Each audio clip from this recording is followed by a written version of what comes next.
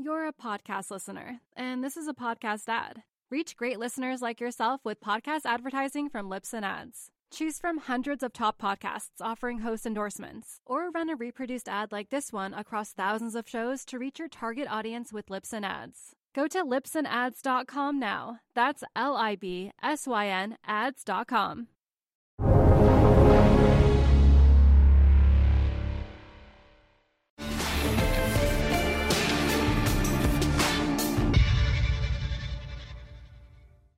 Welcome to Real Vision. This is a conversation I've been looking forward to for such a long time. We have here with us Nick Kokonas of Alinea Group and Tock. And Nick, I'm actually going to start with my hardest question first. And that is, if you're at a dinner party and a stranger has the gall to ask you an impudent question of what do you do for a living, how in the world do you answer that? I actually have an answer for this. I say I'm a writer. And then they say, what do you write? I say about 200 emails a day. Which is kind of what we all do at this point. I always actually answer that I'm a trader.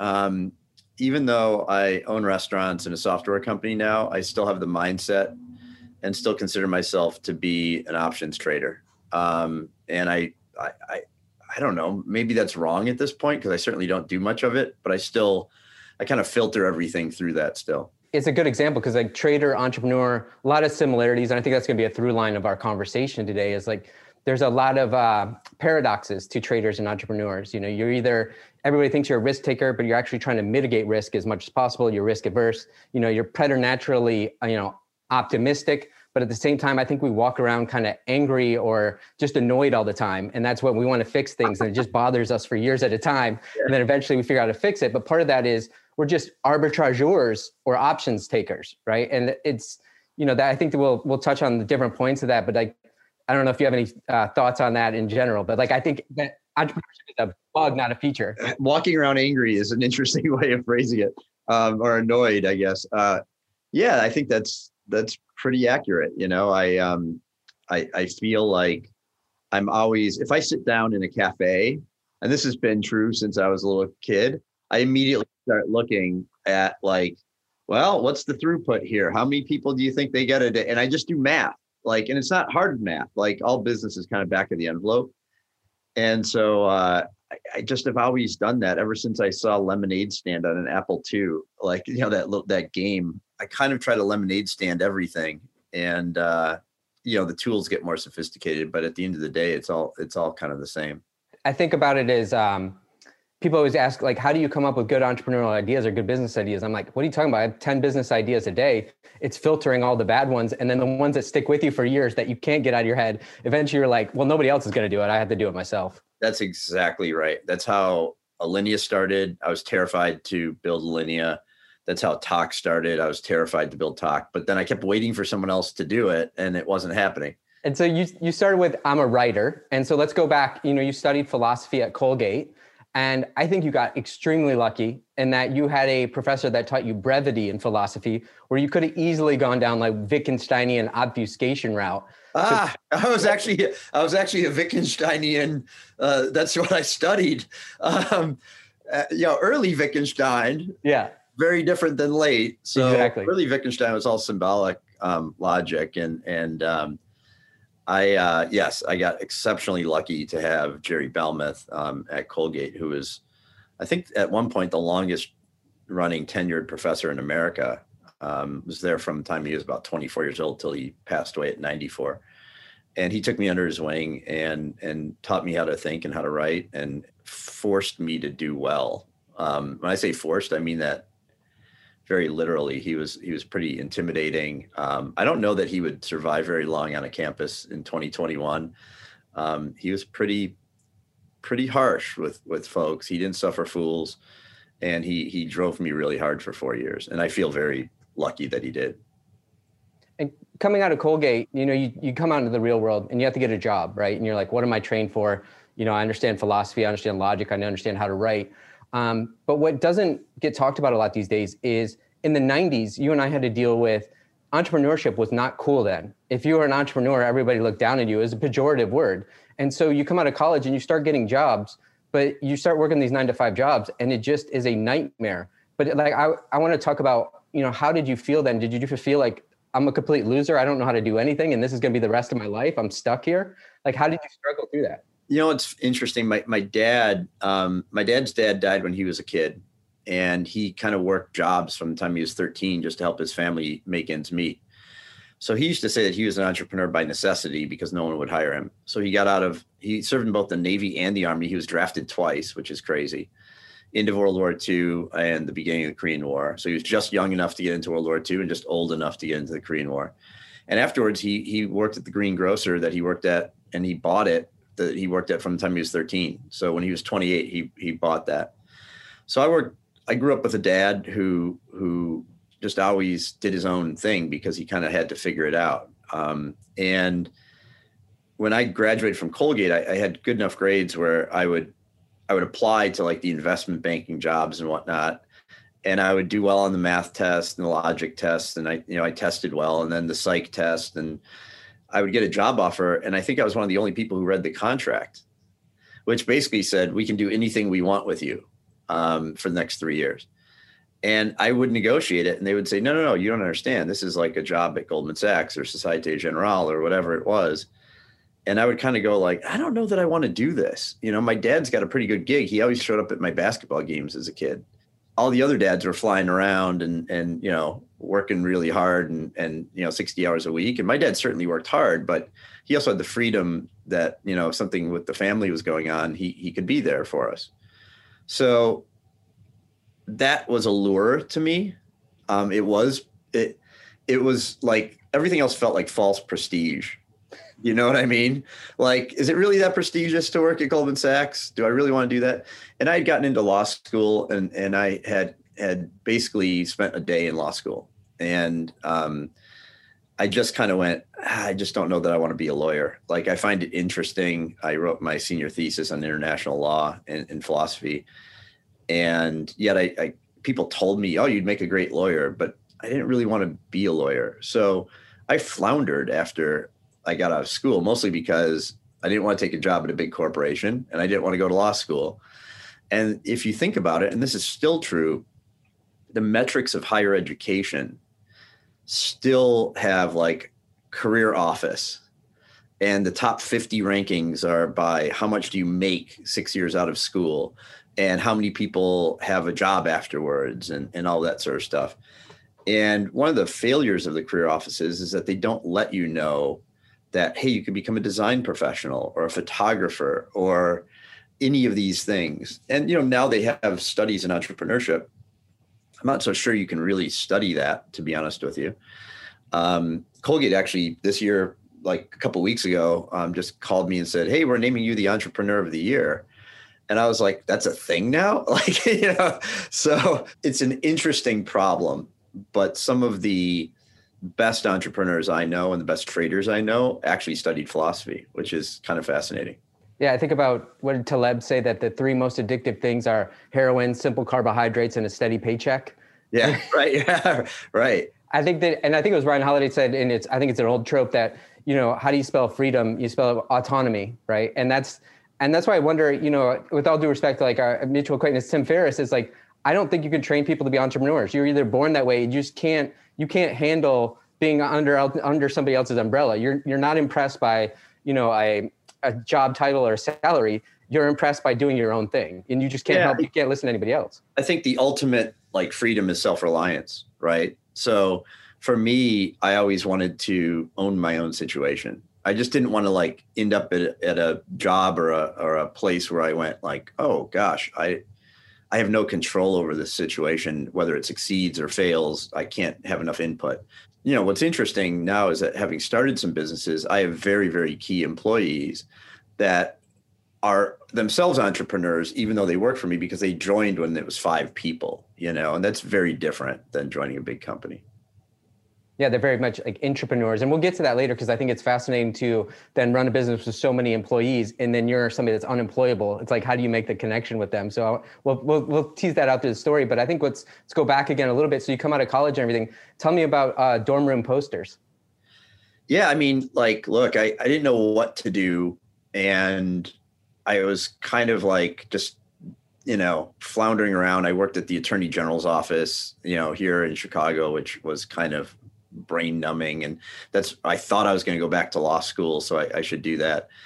And then I thought, like, well, what market do I know? I know college students. And so I was, just out of college and going, well, what does every college student buy? And I made a list. I literally wrote down a list of what every college student buys. And there are things like blue jeans and beer. And I was like, oh, those are really covered. And somehow I wrote down, posters, because they all have walls. You get in a new dorm room every cycle. And I just remember, like, one of the things that everyone did when they first moved in is that they grabbed a few posters and threw them on the walls. And the guys would take anything. They would take Sports Illustrated or whatever and just rip pages out. But the women kind of had this like aesthetic that they went for with their dorm rooms. And I bet it's still true. I mean, I haven't been in a dorm room in a very long time, but, it was like the Monet posters and Duano with the kiss under the Eiffel Tower and all that. And I started just like looking at the bottom corner of those, and they all said either Bruce McGaw Graphics or Graffiti de France. So this is pre-internet. What I found out is that all of those museum posters were all made by two companies, those two I just mentioned. And so I called them up, said I had a poster and framing shop, which I didn't. They sent me 2 catalogs, and I was like, holy cow, you could buy these things for $5 and sell them for $30. Like, ding. So I just hired some reps at campuses at first. Basically on move-in day at sororities in the Big Ten, I had reps all over the place, and they sold lots of posters. And for every 10 they sold, they got a free one for their sorority house. And it worked like too well. Like, it wasn't like an ongoing concern because it was only on move-in day. But I think the first day that I did it, we sold like $180,000 of posters, which at the time was roughly like what I would have made for a year working at Goldman Sachs. My other favorite part of that story is like, that's the other thing that's not told about entrepreneurs, is the insatiable curiosity, right? To figure out, how is this made? Who makes this? Where does it come from? And keep asking those questions till you find an answer. And then you're looking at that arbitrage between 5 and 30. I love that you hired bird dogs to go out and sell these things, but also, did you mitigate your risk through arbitrage by did you pre-sell them, or did you have an initial order? I bought I got samples in. They sent me samples. And then I bought the cool thing was they had statistics on what the top selling was by age bracket and all that. So they had demographic statistics. So I just was like, okay, I'm going to buy these 20, put them out as demos. And, I just sold the same 20 posters to sorority houses all over the Midwest. And then why did you roll up or stop that business? Well, it was like good for like 4 days a year. So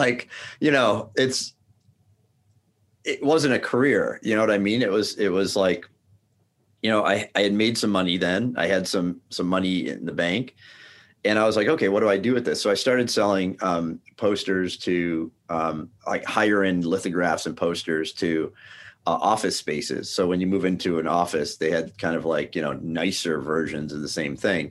But I didn't really think of it as a career. Like it was like a way to make money. It was a way to learn how to set up a business. Like I learned how to set up an LLC, again, pre-internet. So you couldn't just Google, how do I start an LLC and fill out the forms?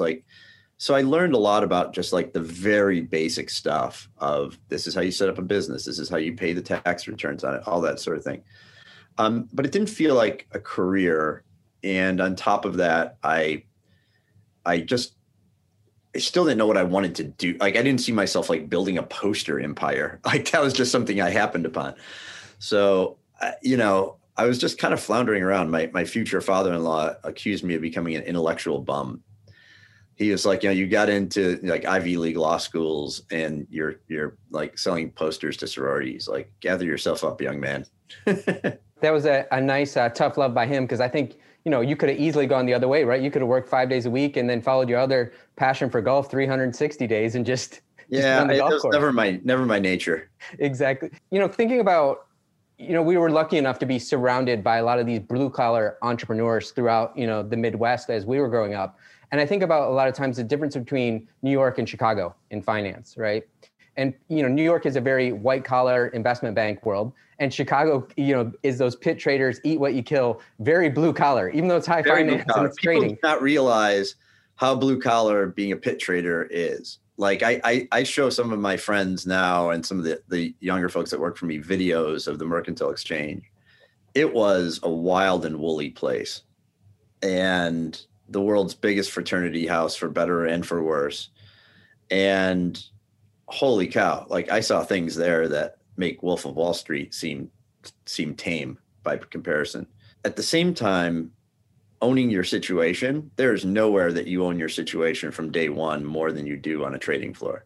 You still don't, like a lot of my acquaintances that work the pit, you still don't talk with your hands as much though as they do. Oh, I did it this morning when I said, I forgot what I said, but I said something like 88. The number 88 came up, and I looked at my wife and I was like, 88, like, you know, and she knows it because she's lived with me forever. So like, she was like, did you just arm me? So like, this is 88, folks. But speaking of like the eat what you kill of that trading floor, there's a lot of stories that would happen then too. Is like, you know, when a trader's up, all of a sudden they're buying Porsches with cash. They've got a huge house, you know, on the North Shore, and then next year they're selling their house or mortgaging their business. Like, I mean, it was a crazy way to live. I watched that cycle over and over again. I was telling, you know, a friend a couple of weeks ago that I remember watching when a guy was selling, you know, way out of the money calls, teenies, and he would just sell them all the time, just every week. And it's because I've been telling people to sell way out of the money GME and Tesla calls on Twitter, you know, and I'm like, yeah, you don't really want to make a career doing this. Like but right now this is, you know, the exception to the rule. So I've been doing that like for 2 years with Tesla, and I'm like 70 for 70 on those sales. I mean, they're just wildly overpriced.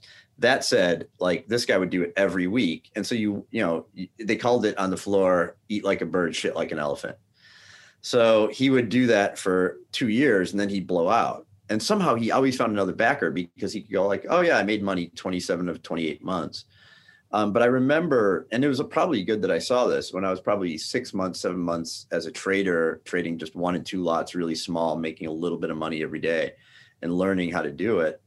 I watched this guy blow out like fully, like, you know, and he got there. You could see he looked pale. I was long gamma and having a great day, long volatility. And I was kind of learning that, oh my gosh, like your deltas blow up too. And when the vol goes up, and, you know, all the stuff that you theoretically learned, you internalize in a crisis like that. And what I also saw was that this guy lost everything. House, kids' college funds, everything. And he looked really pale. And it was almost like he was like, there's no point in covering this. Like he had to close everything out. You know, the clearing firm told him to close everything out, but he just like was there, and people were kind of giving him condolences almost. It was like a funeral. And then he just threw up and walked off the floor. And I was like, yeah, don't do that ever. You know, like even though you're tempted to do that and they expire worthless 99% of the time, like you just can't put yourself at that existential risk. So I was very fortunate to also have a mentor on the floor who knew trading very, very well. And was a brilliant guy. And further, like I watched people lose everything firsthand. And it's not like a pleasurable thing, but it is definitely instructive. Take me back a little bit to your, you know, you just said in that scenario, you're, you know, long vega, long gamma, but take me back to like your inception at the Merc, you know, when you're searching around for a trading style, you know, what did you find? Like, was it options? You know, what were calculators then? Were you starting out in the pits? Yeah. What were calculators? That is also a great question. Yeah. I got down there and I didn't really know much about it, right? Except that like, this is an interesting place. I'm going to take a job as like a runner just to be exposed to it. So I had offers to work at investment banks that had traders down there and go through their training programs. But I kind of wanted to like just see what the place was about before I committed to a 3-year contract on something like that. And so I started applying to the clearing firms that were retail clearing firms back in the day, so that if you wanted to make a trade as a you know, in currencies or whatever, you would get like a Lind Waldock account or whatever. And, you know, you could call and you'd get someone on the floor, a phone clerk, and you'd be like, buy one, you know, and they would hand signal it in. So I would apply to those jobs and they would say, no, you're way too qualified. Like, you know, you graduated Phi Beta Kappa from Colgate. Like, you don't want the runner job. So I started basically faking my resume in the wrong direction to get a runner job. Got a runner job at $5 an hour. and got down there and literally just held a piece of paper to a broker. Seemed like a really stupid decision at the time to a lot of people, and that was reinforced to me daily. But it was like exposure. And most of the time, it was a thoughtless job. I didn't have to think at all. Someone would hand you a piece of paper. You would literally run the piece of paper to the broker and hold it up until they grabbed it out of your hand, and then you would go back. But I liked that, weirdly, because I got to look around me and learn. And so that was fine for 3 or 4 months. Then they moved me up quickly to a phone clerk, which means I could take the phone orders. So I learned all of like the nomenclature and the signals and all that stuff, which is table stakes of working down there anyway. And then I started getting a little panicked because I'm like, okay, now I'm at the dead end. Like, there's nothing more I can learn doing this. I'm answering a phone all day, just writing out the tickets. I'm actually further removed from the pits because I've moved up to like $8 an hour. And I started looking around for a mentor, and there was a guy down there, Mickey Hoffman at the time, who ran like a trading class just to learn the hand signals and open outcry and all that. And so I started looking around and reapplying to the jobs that I thought were better. Like, okay, now I know who the players are down here. I'm going to apply here, apply there. And finally, I just met a guy named Frank Serino, who was at the time in his early 30s. He was trading independently. He used to be at Chicago Research and Trading. He was a quant. He went to University of Chicago. He felt very different than the other independent traders down there because he was a geek. He was a total nerd. Like, he stuck out like a sore thumb. And I talked to him and I said, I want to work for you because you're a geek and a nerd and clearly very smart. You're very different than everyone else. And he said, oh, I just hired a clerk. I don't need you. And I was like, damn it. I finally found the right person and he doesn't need me. And I was like, I'll pay you to work for you. And he was just like, well, that's really weird. Why? And I explained to him what I just explained to you. And I said, I've got some ideas on like, the computing stuff and all of that. And at the time, like, you asked what the calculators were. The calculators were like calculators. Like, people are printing out off of the dot matrix printers upstairs option sheets for the day. You couldn't really rerun them very quickly. You couldn't figure out your Greeks very quickly. It wasn't nowhere near real time. And he had like a little Hewlett Packard, like programmable macro thing. And I was like, like, what about the currency spreads? Like, we could put currency spreads in there. No one wants to make those. So he hired me at like $240 a week, and my goal when I got down on the floor as a clerk is, I said, runner, I said, I'm going to give it 1 year to the day and I'm going to be a trader. And 6 months in, that seemed very unrealistic. And when I got the job with him, one of the things that people don't understand, they see the highlights of the craziness down there, but a lot of times you just stand there and do nothing all day. So while we were standing down there doing nothing all day, he taught me options theory, like graduate level. Like, he was a math guy and a quant for CRT. And so I got the full on like homework every night. Here's what options are. Here's how the skew changes, all these things. And I just, I was young and I soaked it in and I was hungry. And a year the day later, I had a badge, and I literally a year the day later, 1 day off. And had a badge and a $60,000 account, which was nothing. I mean, that's nothing. And basically said, like, I'm going to make a trade my first day. Just make a trade. Like, the rule after I taught people, and started my own company was, you have to make a trade on your first day. It's paralyzing to go down there and open your mouth. It's so hard. It's still one of the hardest. I'm like sweating talking about it. It's one of the hardest. I really am. It's one of the most stressful things I've ever done in my life, is to walk down on that floor. You think everyone's looking at you because you've got the jacket and the badge now. You have a license to lose your money, basically. And you are chum. Like, you are chum. I'm curious, because your attention to detail, what color was your vest? Well, at the time, it was a sort of like a red, white, and bluey thing. And I still have, I should go up and run upstairs. I kept in my closet, and this is a long time ago. The day I walked off the trading floor, I hung it up in my closet, and it is like sitting in my closet, never to be used again, but literally with every card, every phone number in it. everything because it was iconic. Like to me, it felt like the thing that made me as a person. Because your attention to detail, that's why I asked what color was your vest, because I'm sure out of your insatiable curiosity that you're highlighting is that, a lot of those pit traders were like 6'4" former football players because they could get more attention. So how did you draw attention to yourself? Like what were your angles to make sure? I'm sure you're assessing all the angles in the pit. I was like a chihuahua. When I first got down there, I felt like the only thing I could do would be to portray myself as smarter than everyone. It's an arrogant thing to say, but I day one, this one guy was making fun of me. They started calling me hanger bitch because I was so skinny at the time that my coat looked like it was sitting on a hanger. This is the kind of place it was. I got down there, and what I didn't realize at the time, there was this other guy who started the very same day as me. He was an affable, chubby, cherub-faced young kid. And as soon as he got down there, everyone wanted to trade with him. His first day, they're like, "Oh, it's your first day. Here's a 5-lot, break the ice," and all that. And I'm standing there, and no one's talking to me. And then they're swearing at me, and they're bumping me, and they're poking me with their pens on purpose and all that. And I remember one of the guys said to me, he goes, "You'll be out of here in 6 months." And I said, "You'll be asking me for a job in 2 years."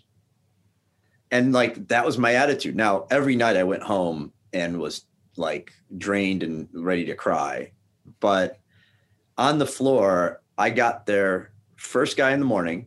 If someone arrived from my pit, they saw me, and I would not go home. I wouldn't leave. Even if I was just doing a crossword puzzle up at the desk, I wanted them to see me there, the last guy there, every day. And I did that for years. And during lunch, they'd all go to the Merc Club for lunch, have a martini and a sandwich and all that. And I'd go cool, I got the pit to myself. So I would have I'd sneak in an espresso, I'd shoot an espresso, and I wouldn't use the bathroom for 8 hours. And so I just grinded it out, and it worked. It's eventually, I can tell you the exact moment it worked. There was a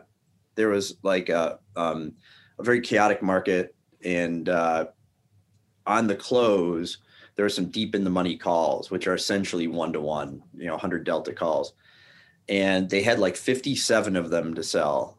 And no one would make a market in them because the future market was about to close. There was 3 seconds left. And the broker was screaming, "I need to get these off to market on close order. Someone make me a market." And I made the market knowing that I would have to get on the phones and get the over-the-counter aftermarket, and that I'd probably lose on it. It was it was a coin flip. It was not a great reason to do it, but I did all 57 of them, which was way more than I would normally do. And the broker was very thankful. I happened to get lucky on it, and it kind of moved my way after the close. We're talking about 30 seconds, but and I made $7,000 on the trade. And the broker the next morning, all the opening trades, the market on open, I was, going 24-8. He'd be like, "Nick, sell you 10, you 1-1-1." And it was it just changed on a dime because I stepped up when I had to. And it was really a cool thing. Part of that though is I'm curious how you think about this is you learned all the intuitive math with options, right? And you practiced and practiced and practiced until you got such a good finger feel for it that somehow you had built up that compendium knowledge that your subconscious had that gut feel to pull the trigger on those 57 contracts because somehow you knew you could get it off, right? Yeah, it was more look, I was by far probably the worst guy at that in the pit at the time. I mean, there are some guys who had been there for 14 years and there was this one guy who I just loved. His name was Pete Fry. Pete, if you ever see this, you're awesome. And he had a running monologue of stand-up comedy going all day. And then they would call out any option in Swiss franc options, anything. And somehow magically the guy would just spit it out instantly, faster than anybody else. And I was sitting there going there's no way that he can have memorized this. I don't understand I still don't understand how he did it. He was like Rain Man, but not autistic. He was just this really charming, wonderful person. These guys were amazing. There's just so many characters down there. I hope they make a good movie about it someday. You know? I really wish so too. I think there hasn't been a good movie about that. There hasn't been good movies about like the Commodity Corporation and all the people that came out of there. I think about these things all the time. Maybe if we have any free time, we'll collaborate on a movie about it. Yeah, because it's you can't imagine the characters down there. And I think that the bad characters get portrayed, but there are so many good, interesting people too that I learned so much from. And you talked about, you eliminated two kind of directional trades, but as you started trading your own book and eventually you built your own business, were you taking directional trades or are you trying to market make an option? And that one was a market make. It happened to be a deep in the money call. So it's 100 delta, which means if I buy 57 calls, I'm going to sell 57 futures on it. It was option volatility arbitrage. Like we were market makers. So anything that they called out, you had to make a two-sided market on. And so you were buying or selling and then adjusting your volatility, in the option prices.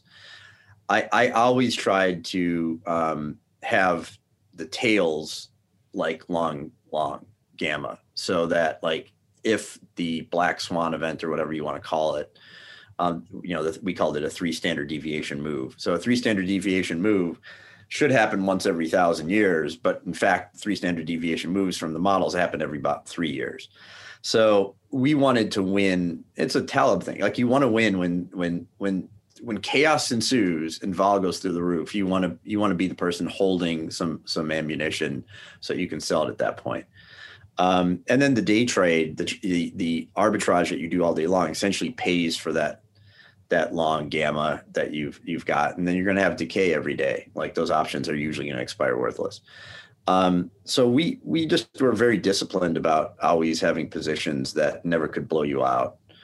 And, back then, like, there's margin in that. It wasn't an eighth of a penny. It wasn't computers doing it. I learned it. I got reasonably good at it. I started teaching it to other people. And what I looked for are people that I called corporate refugees. So I started looking around and noticing, hey, there's people like myself who became a lawyer. I had one guy I literally bumped into. I knew him from college. My wife went to high school with him. I bumped into him at a 7-Eleven. What are you doing now? And he said, oh, I'm a medical malpractice lawyer. And I go, wow, like that I never would have guessed that. And he goes, oh, I hate it.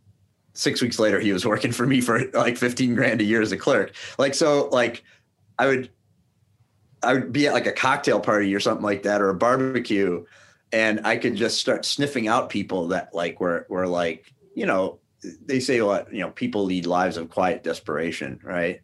I would kind of seek out those people who I thought were smart, but not smart so much as dedicated and willing to grind and fast thinkers. Like you don't need to be like broadly intelligent to be a fast thinker. And then we just broke them down psychologically and built them back up. I had a guy punch me once. So we used to do a thing where it was just rapid math, where I'd go like 5 times 4 and you'd say 20. And then I'd say 734 divided by 7. And that's not hard because, it's like 700 into 7 is 100. And then the 34 into 7, you can get it really close, right? Very quickly. So we would practice that kind of math, just like very fast little shortcuts. But I got to the point one time where I had a guy, because it was like a drill sergeant in like, what's that movie with the guy, Full Metal Jacket. Yeah. Like, we'd go Full Metal Jacket on them and we'd have 2 guys yelling at them, just doing basic math problems, to the point where grown men would cry. And you go like, well, that's cruel and terrible. And you're just like, no, we're your friends. The guys this is just for pennies after work. When you're in there, you're going to need to do that. And they're not your friends. And they're going to try to take your money, and your money is going to be my money. So I would like you to be able to do this. But I had one guy that just broke down, and he couldn't do like 3 times 7 at some point, and he just punched me in the face. And then he apologized. Then he ran off the trading floor. And I was just like, okay, we've got you. Now we're going to teach you how to think clearly when things hit the fan. It's interesting thinking about that training for that. And it's amazing when there's money on the line, how quick you get at simplifying mental heuristics to be able to do like options math in your head, because, you know, there's incentives there. And I was thinking about actually pre-mortems or training like Navy SEALs. So that way you train harder than actual game day in sports, for example. And we'll talk about that later in 2020 as well. But it made me think about, I never thought about it before in this way, is that by buying those wing options, that's basically you're forcing yourself into a deterministic pre-mortem. It's because you know you're making money at the money and you're kind of short vol if you have a little bit of asynchronous timing on market making, but you have those deterministic wings on that then when the shit hits the fan and chaos ensues, you can have certain amount of plasticity. Yeah, you have optionality, not in the option sense, but you have like, you're going to be able to pause, know you're okay, gather yourself and go like, okay, I own, you're Eddie Murphy at the end of Trading Places. Right. You know, everyone's freaking out. And you're just like, I own it all. Like, you know, and there was a couple of guys that were really good at that were very quiet about it. And like you'd watch, like, I remember the first time that like the real crazy one happened. It was like Greenspan's irrational exuberance speech. I was trading yen options and yen devalued by a chunk all of a sudden. And I looked over, and one of the guys who I was like kind of looked up to as a trader, and boy, he was tough, like, you know, and he looked at me and he was like, and I was like, you know, and he went and he just showed me his sheet, and he had 10 times the position that I did in the same direction. And I knew what we were making that day. And he goes, I worked 7 years waiting for this moment. I'm going to enjoy it. And he probably made $5 million that day. And so he's like, that's 5 years, 7 years, whatever it was, of discipline to have the ability to grind out small profits every day, to own the thing for when it blows up. You know, he was like, I didn't make that money today. I made that money over the last 7 years. And because I literally said to him afterwards, it was the first time we had a normal conversation, you know, because he wouldn't talk to me because I was decent, you know, and I was a competitor. So I finally said to him, like, how much money did you make today? And he was like, well, I got to tell someone, you know. So he told me, and I just went, wow, like, what does that feel like? He goes, feels like 7 years of work. And that's when I went, yes, like that's what people don't understand. You know, the paydays that happen in any business are not based on that end cash out thing where the good event happens. They're all the grind that you do every day to get there. You're a podcast listener, and this is a podcast ad. Reach great listeners like yourself with podcast advertising from Libsyn Ads. Choose from hundreds of top podcasts offering host endorsements, or run a reproduced ad like this one across thousands of shows to reach your target audience with Libsyn Ads. Go to libsynads.com now. That's LIBSYN ads.com. That makes me think about, and I obviously want to get to it later, is like talk to 10-year overnight success, right? It's the grind to get there. So, but I think about, you know, there's this trope that, you know, 9 out of 10 restaurants fail because, you know, most people it's kind of amateur hour and it's that living room. But what I've learned actually though is, you know, when you're building out your options business and your market making business, what I've found is there's a lot of traders, but they don't realize the actual business of running a trading operation. So tell me about, like, when you're hiring employees and everything, those are two very different things. And a lot of traders can't handle actually the business of managing. Yeah, I will say that I probably did I did a really good job of hiring the right people and training them well, but I did not do a good job of running the business. If I did, I'd still be doing that probably. You know, it was more like hiring a band of brothers and sisters. We had women as well. We were one of the few firms that had women traders back then.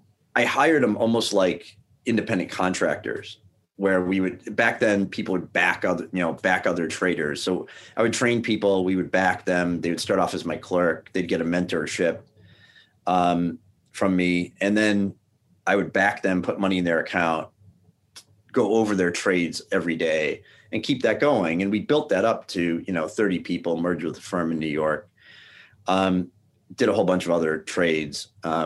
And we did so well, frankly, that we never built out like the infrastructure that I would now go, oh, well, we need an HR department and we need like support staff and all that. Like we would literally just wake up at 5 a.m, trade all day, go out to dinner, have a great dinner, stay out till midnight, wake up at 5 a.m. and do it again. 6 days out of 7 for years on end. So terrible as a business person then. I was not a business person. I was a trader. That's how we learn. And I wonder now, if you think about the high level of athletes now and how they have nutritionists and trainers and everything, is like, man, if I could go back to my youth and just eat well, not drink until midnight, I would probably be a better trader. I don't think I'd trade it. I had a great time. You know, I will say that I still have the occasional dream, probably 2 or 3 times a year, where I'm handed sheets and I'm back in a pit, and I kind of lucid dream. So I know that I'm dreaming, and I'm just like, I get to make markets today. Like, this is so much fun. I guarantee you, in Chicago, at least, you could open up a pit, have everyone put in $5,000, figure out some fake thing to trade, and just let all these old guys trade, open outcry, and you would get 50 people to show up every day, because there's nothing like it that exists in the world today. It is nothing like trading on Robinhood or whatnot. It was a sport, like you said, and it's a sport that doesn't exist anymore. How do you look at today, like the world of like the Citadels, Peak Six, Susquehanna? Are you just like in awe of like where the industry's gone down to like picoseconds and all this stuff, like, and spoofing and dark pools? Are you just I mean, I'm an investor in a firm from 1999 that has grown to hundreds and hundreds of traders and whatnot, like the ones you mentioned, but not any of the ones you mentioned. And I knew all those guys back then. Like, I knew the Susquehanna early guys, and I knew the Peak Six guys and all that. So they did exactly what I didn't do. They built the business. And so it makes complete sense. All it is the digitization of everything that we were just talking about. We already had worked on it. You know, I started coming up with I called my firm Third Moment Trading. And it was a statistical weird thing that would take a long time to explain. But it's basically like this theoretical point where you have all of your Greeks go to zero. So it looks like you have no risk at all. That's called the third moment, but it doesn't, it's not, it's a fault in the models. And so I thought that was kind of funny, because it's like a black hole of a model. And I looked at what these other folks were doing, and you know, they built businesses, like, more power to them, you know. And I've been very fortunate that I invested some money in one of them in 1999 that's grown to, you know, do like, you know, I think they do 1 out of every 8 options it trades in the world or something like that. And I look at it, and they took all of the ideas we had about like there's a vol curve, and then that curve itself, as the at the money moves, that will also move. So it's another layer of derivative on the vol curve. So I knew enough to like know intuitively that I would adjust my market making, you know, a couple ticks based on that. But I didn't know, I couldn't do the math to model it. Taleb kind of started modeling that out in Dynamic Hedging, one of his books. And I hired a couple of serious math guys to help me model that out. And started doing some portfolio ETF option arbitrage.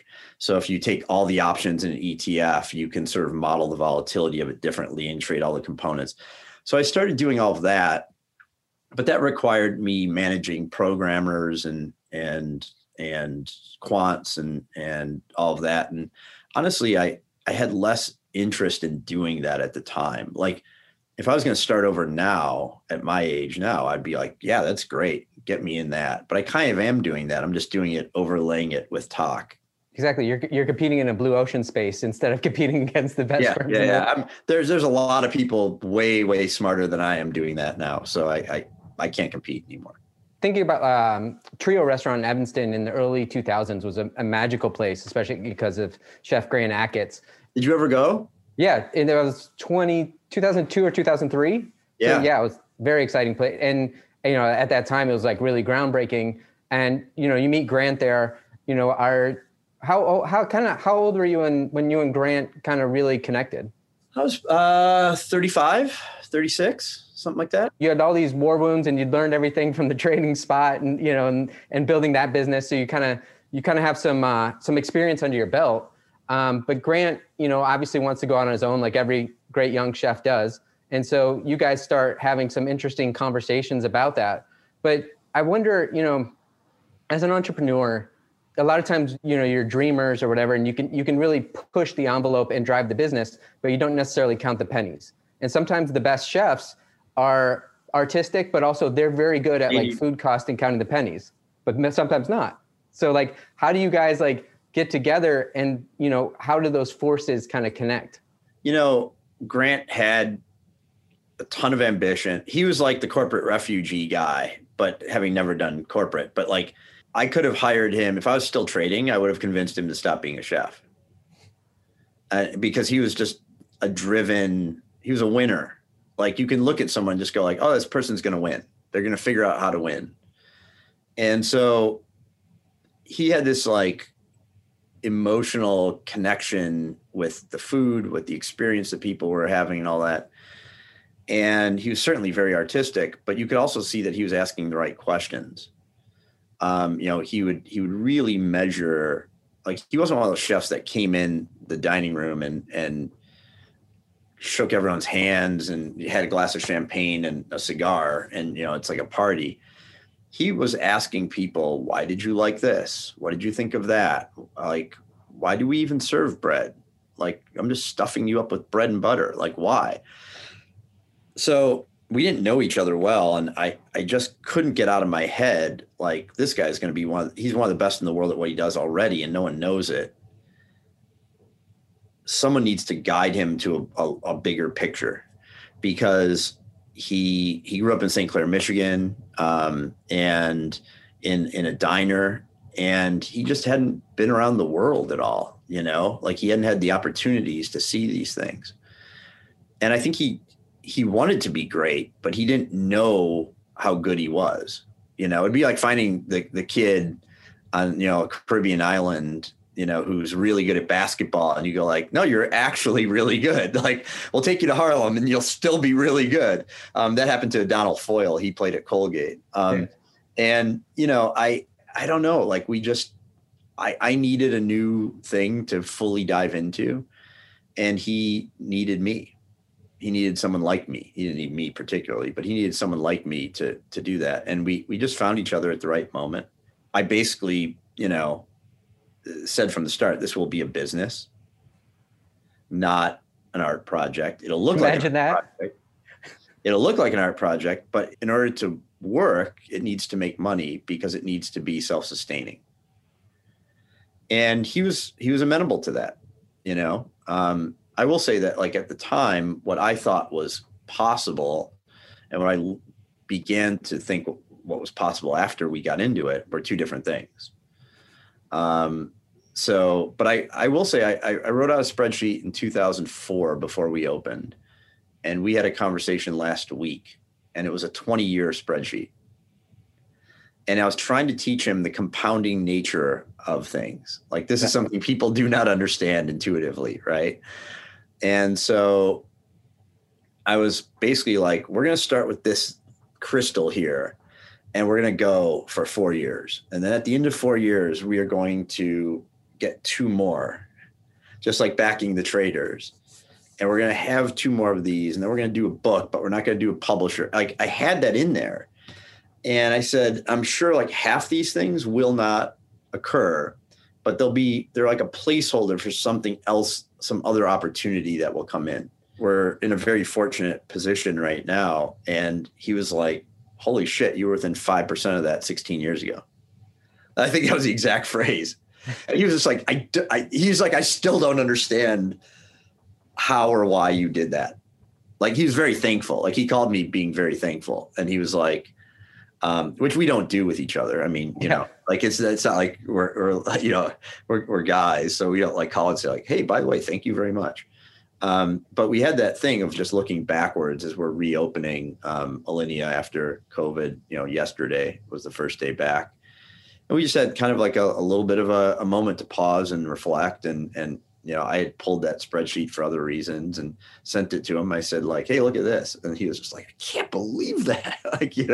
So it's planning, like this stuff, math works, Yeah. And you had like you said, there's somewhat nebulous ideas, and you found your way to those kind of points in time.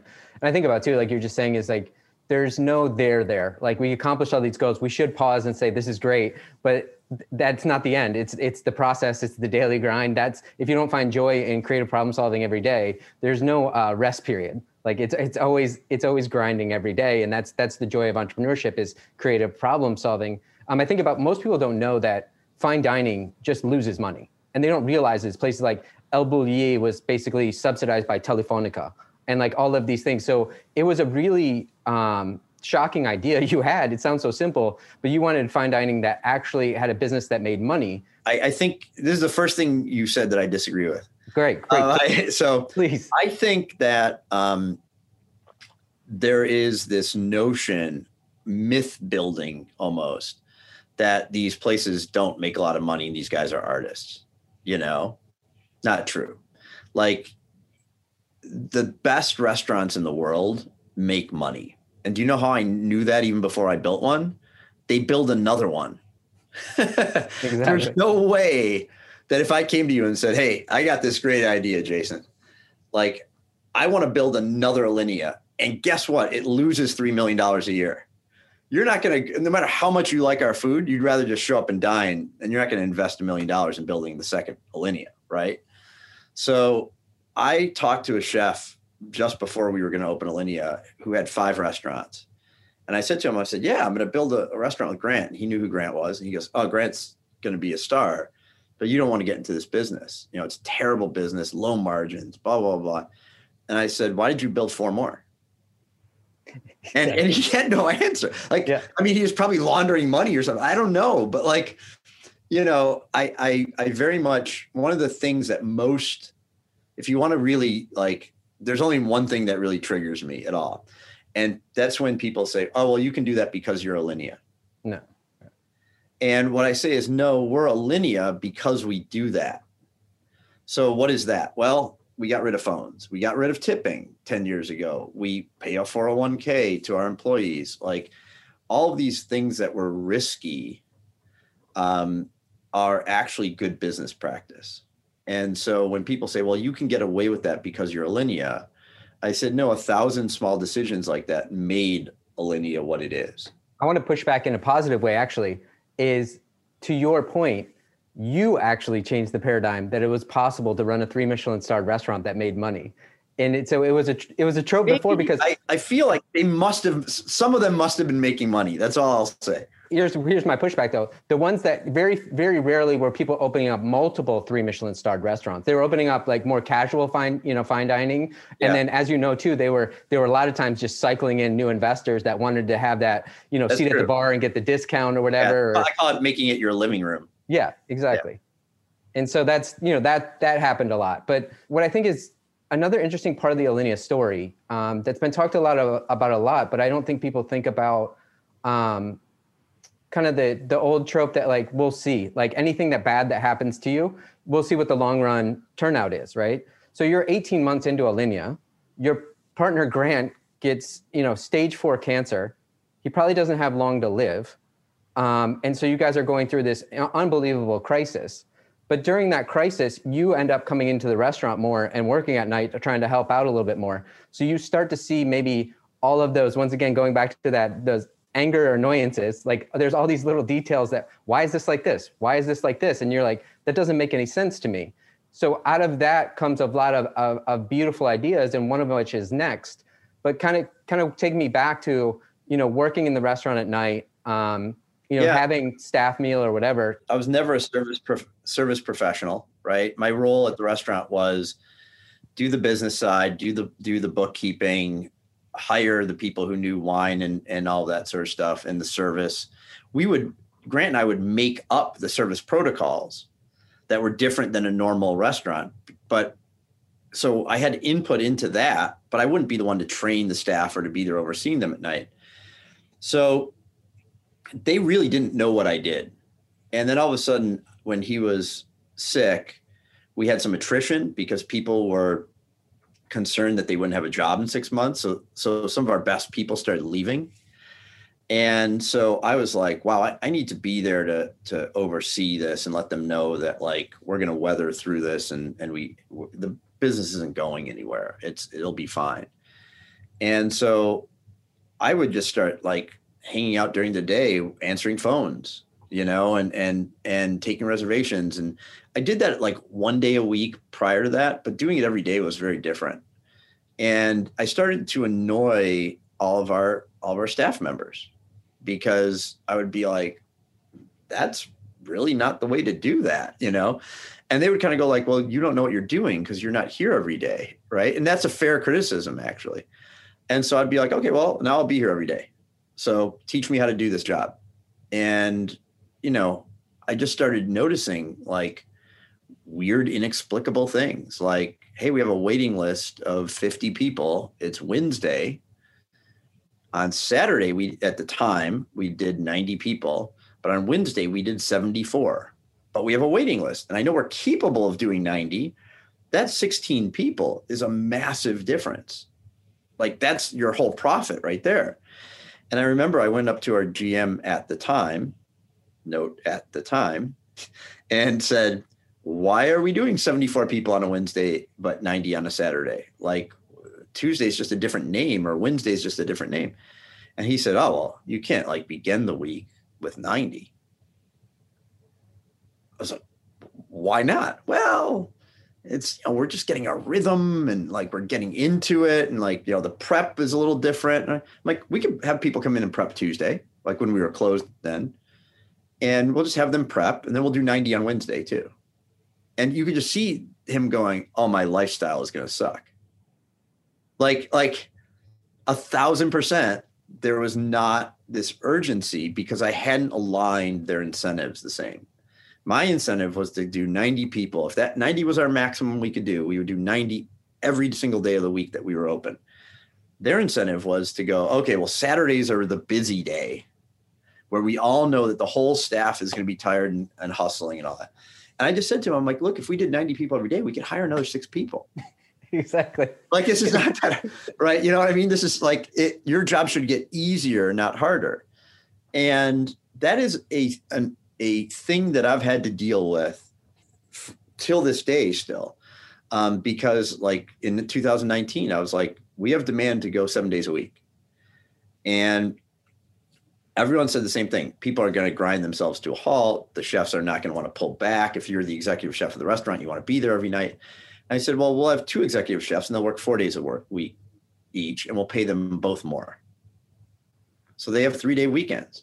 And actually, it works out economically. Now, some of the people that work there went like, but then we'll lose money. I'm like, the last money in is the money you keep because your fixed costs get to be a smaller and smaller percentage of everything.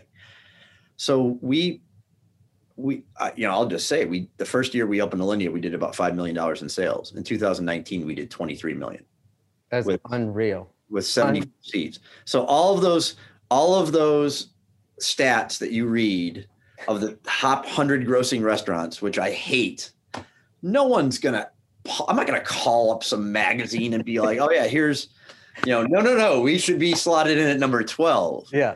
Like, nobody is going to do that, and I certainly didn't think that was possible. But over the course of 15 years of building up a reputation and building up operations, we were able to grow that much. And that's like 4.5x what we started out with.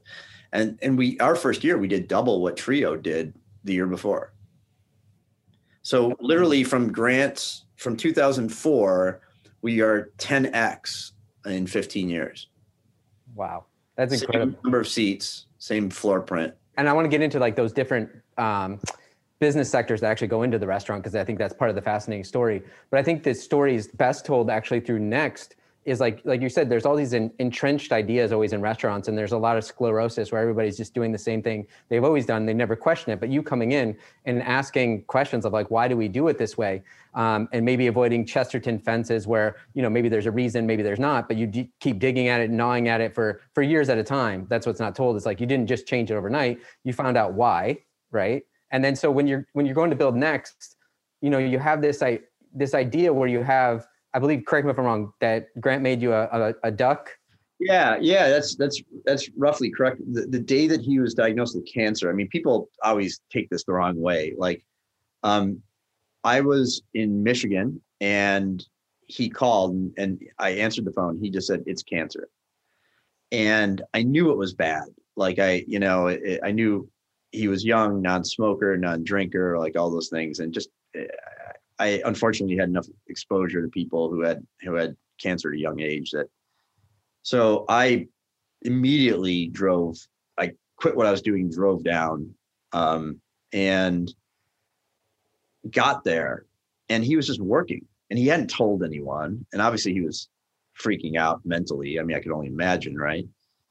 And I hadn't eaten all day. And when I got there, I said to him, I'm like, are you okay? And he's like, nah, not really, but like, I'm like, why are you working? He goes, what am I going to do? Like, there's nothing to do right now. So I might as well do this. What people don't understand is that, like, the only place I think Grant is fully comfortable and fully himself is in a kitchen. He's an expert. He knows exactly what's going on. He's like a ballerina on stage. And so, like, he's just like an efficiency of motion and all that. And he said to me, are you hungry? And I dumbly answered yes. Like, but I didn't know what was going to happen. Right. And because I've never eaten in the kitchen of Alinea. You don't do that. Like, that's the kind of thing. Like, I remember the very first night we were open, or second night, they were throwing away food that hadn't gone out to the table. So if it gets on a runner, it doesn't go under a heat lamp. The runner stands there. If someone gets up and goes to the bathroom, they throw that food away and make another one. So people don't know that. So don't go to the bathroom in between. Make sure when you finish your bite, you go to the bathroom, because otherwise you just throw the food away, which is incredibly wasteful. So I thought that was incredibly wasteful, and I hadn't eaten in 2 days and was still laying tile in the basement myself. So I scraped it onto in a bowl, and I went in the back alley and I started eating. And Grant came out and went, what the hell are you doing? You can't do that. And I went, it was going to go in the garbage. And he said, no. As soon as everybody sees you do that, they're going to look for reasons to throw away the food and eat it instead. So you don't want that. So I didn't think he was going to make me dinner, because you don't eat meal in your kitchen except when it's family meal time. And they made up a quick duck breast and all that. And I just had in my mind, like whipped up instantly one of the best French dishes I've ever had in my life. Nothing like what we were serving that day. And years later, when he was through cancer and we were looking at what to build, I went back to him, like, we should do that. Like you've got that in your back pocket. No one believes it. And we're doing this hyper modern thing. So if we do this really old thing, everyone will be like, wow, like versatility, right? And he went, I'll get bored in 3 months. And I kind of went, yeah, so we'll just do something else. Just be the best Italian restaurant. And that was the seed of the idea for Next is, hey, it solves the problem of, the new restaurant in town is always busy. Everyone wants to check out the new place. Everyone always wants to know what's next. That's it. It was just that, it's that simple over a 2-year conversation, of course. But as soon as he said to me, well, what kind of French food? Like, what year is it from? Then I knew we were done. I started looking for real estate the next day, because I was like, Paris 1906. Like, I want to go eat that. That's a time machine. It's really cool. And that's a story I can tell and write and market and all of that. But I wonder about the gut instinct of, like, when Paris 1906, that's it, like right away is like, and that's where you go out and look for real estate right away. I always wonder, is that different at 19 versus 35? Like, you've built up enough life experience and you're marinating on the idea for years. And then when it clicks, you had that gut experience. You don't need a business plan or anything. You just know right away that's the scenario. But, like, how do you think we develop that over time? Is it just through giving our subconscious enough ideas to marinate on, enough experience? I don't know, but when you hear an elevator pitch for anything, the ones that really hook you, the snakes on a plane thing, right? Like, just it's just funny, right? Like, like that whole thing, it's a dumb movie. I've never actually seen the movie, but we all know the pitch, snakes on a plane. It's funny. For me, it's like a marketing hook. And it also goes back to the philosophy thing. If you understand something, you can write it really short. And so I could tell the story of that restaurant in 3 sentences. And that meant I really understood it. I understood what we were selling. I understood that people would understand it. And I myself would want to go to it. I myself would go like, yeah, let's take the best chefs in the world and have them do a different cuisine in the same space every 4 months. That's an interesting problem, but as a diner, that's exciting. I can go back to the same place 3 times a year, get totally different meals. Some of them will be great, some of them maybe not, but it's exciting. Like, you want to see what happens. There's a couple of things I want to touch on there. One is like getting to that point where you can get down to the 3 sentences. It sounds great, but you didn't sit down a blank sheet of paper. You've been marinating on the ideas for years and honing it down. Yeah, years. Yeah, that's what people miss about that. It just doesn't happen that quickly. The other one was like thinking about Grant being able to, there was never a good word, but let's call it modernist cuisine. Is people, like you said, didn't realize he could do the classical traditional stuff with perfection. I think like Goya said, until like you can paint like the masters, you can't, go off and start like, painting avant-garde. I think people who don't know art think of Picasso as all the abstract stuff. Right. Then they look at what he painted when he was 12 and they're like, oh my God, like, look at that. It's the same thing, and to me, that was always the interesting thing. Like, I loved art history. I think that, Grant didn't have a background in art. So like when we finally got to London, I was like, we're going to go to the Tate Modern and you're going to learn about James W. Turner and you're going to do all these things. And I would take him to all the museums and give him lectures in art history. I mean, I lived in London for a year studying art history and theater and stuff. He didn't want to go. He found it intimidating. And I was like, no, it's the same thing. It's just like another art form. And people have gone through these same thought processes, and we can apply the same ideas to the restaurants. And really next was applying a theater model to a restaurant. You're a podcast listener, and this is a podcast ad. Reach great listeners like yourself with podcast advertising from Libsyn Ads. Choose from hundreds of top podcasts offering host endorsements, or run a reproduced ad like this one across thousands of shows to reach your target audience with Libsyn Ads. Go to libsynads.com now. That's LIBSYN ads.com. And I wonder, like, I think it was Ferran Andrea said something like, if food wasn't so quotidian, if we didn't eat 3 times a day, we would elevate that level of art to similar as painting and sculpture and theater. 1,000%. He's the real deal. Like, one of my great joys is that like in 2003 or whatnot, like I got the LBE book and I started like trying to cook through it and all that. And I've gotten to eat dinner and spend time with Ferran now. And he's not only an artist, he's a cagey dude. Like, he's smart, like he's a good marketer. I know what parts are bullshit, what are real now. Like, I would ask him questions and he would just look at me and like, he claims he doesn't speak English, but he does. And he would look at me and he would be like, don't ask me that. Like, that's, you're kind of poking the veil through the veil then, So all art is also commerce, and all commerce is art. And there's this notion, especially in the restaurant business, that if you are this artist, you shouldn't be great at the business side. It's actually looked down upon, like an indie rock band or something like that. And what I always try to explain to young chefs when they call me is like, you either need to become partners with someone you trust desperately and intimately on all of the spreadsheets and math and HR and all that, or you need to learn it yourself and love it. Because once you open your own restaurant, 60-70% of your job, if you don't have that person, is going to be that. And I see it time and time again, where they open a restaurant, they think they're just going to, like, great food, great service, that's all that matters. And they forget all the other things that you need to do to, it's like the Field of Dreams thing. Like, if you build it, they will come. Yeah. No, not if they don't know about it, they won't. That's why I brought it up, like the counting the pennies or nickels before. I think like Safi Bacall wrote this great book, Loon Shots, talking about you need to combine the artists and the soldiers, and rarely does one person have that combination. So you need to find partners that combine in that way. And I want to go back. You said, when you open Next, it was thinking about it almost like a theater. I think about it often is that people go, you have to think about what you're doing and what you're selling. And people go, okay, I'm competing against other Chicago restaurants at this caliber. And I'm like, no, you're not. You're competing on entertainment. You're competing with Netflix. You're competing against all the other entertainment in the world for that night. Yeah, that's exactly right. It's the entertainment industry. And because we need to eat to survive, and the fortunate people among us get to eat every day, a couple times a day, it's so wrapped up in our culture, right? Like, I think if Next opened up now, people would say that there's cultural appropriation. And what I'm saying is like, no, we're trying to learn from those cultures. We're not trying to steal from them and make them white or any of those things. What we're doing is we love Thai food.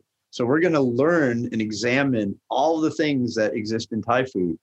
And we're going to honor it by trying to do our version of it, you know? And to me, like, that's an interesting problem. Like, you know, it's like, let's take people who cook in one way and then who are passionate about cooking and who live to learn that stuff, give them a whole new color palette, give them all the Thai ingredients and whatnot, and see what they do with it, you know? So I felt like people would be excited by that. And it turned out that they were, fortunately. And that's what Next was a revolutionary idea, but then you doubled down on revolutionary ideas, and probably coming from the time you had spent, you know, on the Florida Linea and learn how everything worked, was then you decided to create this ticket system of variable pricing or pre-selling tickets to Next. And that led to a cascade of events that are just phenomenal. I just like couldn't believe that people would book reservations at Alinea and then simply ghost them. Like, you know, so we had 6 to 8 people a day that simply wouldn't show up. Or we'd have people book a table of 6 and show up as 2. And you could tell when they got there that they were just lying, that the other couples, oh, they're late, they're not coming. They just booked the 6 top because it was the only thing available. So over the course of a year, I literally kept track of it. We lost $580,000 of revenue in a year. Like, and I started going like, well, let's call everybody. I did everything that every other restaurant owner still does. I called them ahead. I held a credit card. I did everything. And the answer was, none of it worked. You know, it's like you might have little successes, but you also had people pissed off and you weren't keeping the credit card in a PCI compliant way. And if you tried to charge people afterwards, they'd say, my grandmother died, my dog died, like, you know, I got a flat tire. They would come up with all these excuses, and then they would blame you. And the person on the phone, they would say, like, you're being terribly mean. Like, you didn't even serve me the food. Why didn't you just give it to someone else? And we're like, well, we don't have a bar there for people to stand at hoping they're going to get a table. So I was like, at one point I just blurted out, like, you know, on the phone to someone, I said, you know, if you bought a tickets to a Cubs game and you got a flat tire, you don't call the Cubs and say, can I have my ticket back? Yeah. You know, like, the game goes on without you. And I had in my head, like, we should just charge. Like if I go to the theater or a concert or a movie, you charge. And everybody, including Grant, told me it was a terrible idea. And so when we announced Next, we made like a little film trailer, which was actually a really cool thing to do at the time too. And Martin Kastner and I did the whole thing. I did the music for it and mapped out the visuals and storyboarded it. And it said, tickets, yes, tickets, on sale soon. Man, I painted myself into a corner there because I thought like I would get a theater ticket company or Ticketmaster or OpenTable would give me access to their API. But I didn't really realize how, like, a concert starts all at once. You have assigned seating, but there's a go time, then everyone leaves at once. And the problem of configuring the tables and selling them started looking a lot like an options market to me. And I realized that I would have to build it. I would have to build our own software. So I hired a single programmer 12 weeks before opening. And it was hell. Like, you know, it was a great hell, but it was hell because had to figure it out, had to map out the problem, had to flowchart it, had to put it up on Rackspace. I'd never put anything on a cloud server before. Had to figure out how to use authorize.net, take credit cards compliantly. Like, all this stuff needed to be programmed from scratch. And in 12 weeks, we built the prototype to it. As soon as we turned it on, it broke because I thought there was going to be 400 people, and there was 14,000 or so that were hitting the refresh button. We did the marketing too well, but finally got it going and sold $562,000 of tickets to a restaurant in the first day. And it still is one of my most satisfying moments of my entire life, because I was like, I looked like the Big Lebowski, right? I was walking around in a robe with like pizza boxes and empty wine bottles laying around my little office, and hadn't shaved in a week. And I was like, I had become obsessed. Like I was completely obsessed with trying to make this work, to the point where I didn't buy telephones for the restaurant, because if I knew that if I had bought a telephone, I wouldn't feel truly under the gun. But also that satisfaction came also, let's be honest, from like, I told you so. Just like going back to the trading floor when they told you you're never going to make it. 1,000%. We're also driven by that anger of like, I'm going to fucking show you. I'm going to show you. Like I'm going to make this happen. I think all ego and ambition is driven by fear of just looking like an idiot, right? Yeah. At least for me it is. Yeah. So like, I remember Grant called me that morning before we turned it on. We had opening night, and he said, "How many should I plan for tonight, chef?" And when he calls me chef, that is not the way I call him chef. That's like, that's like going, okay, big shot. Like, like, okay, Mr. Computer Chef. Yeah. How many should we plan for? And I said, how many do you want tonight? And he said, I want 50. I said, plan for 50, cook for 50. I mean, I was literally going to go down there and just drag people off the street if I needed to, and at like 2 p.m. when it was working and we had sold out that night, and any time I could hit a table in the future, I could open it up, it would sell so fast that the color would go from yellow, which was a held table, to green, which was available to the public, to red, which was sold. And it would do it so fast, I thought the system was broken. But then I would see in authorize.net, I would see the credit card charge and the name, and then I would see the name in our system as a reservation. And I was like, any day I could hit 3 weeks from Wednesday at 9 o'clock at night, double click it. So, and I was like, holy cow, this is crazy. This is so much better than I'd imagined it could. This is so much better. And I called Grant up and I was like, get over here. And he's like, we're opening a restaurant tonight. I was like, that's the guy who saved your life. Get over to my house right now, And he showed up looking really annoyed. And I looked like hell. He was like, you look like hell. And I was like, just get over here. And I said, click that button. And he was like, what am I doing? And I'm like, you're making a table available. And he goes, okay, what happened? I go, it's sold. And then I had the authorize.net on another screen. I'm like, $462.50. It'll be in our bank account in 2 days. They're dining in a month. And then it all clicked for him. And he went, oh my God. And so he started clicking a couple and they all sold. And he goes, how long do you think this will last? I go, forever. And he just went, okay, I'm going to go cook. And that was it. But I was like literally running laps around my house inside going, I can't believe this worked. And then I also, like 6 months later, kind of went, this is like a responsibility now. like almost like I knew something that other people didn't. And I felt like it was going to change the industry. And then I spun it in my head going like, well, if I don't do it, someone else is going to do it. Like, because it's an inevitable thing. It's kind of like when you discover something that like always existed. Like I didn't invent it. It was just there. And I went like, oh, there it is.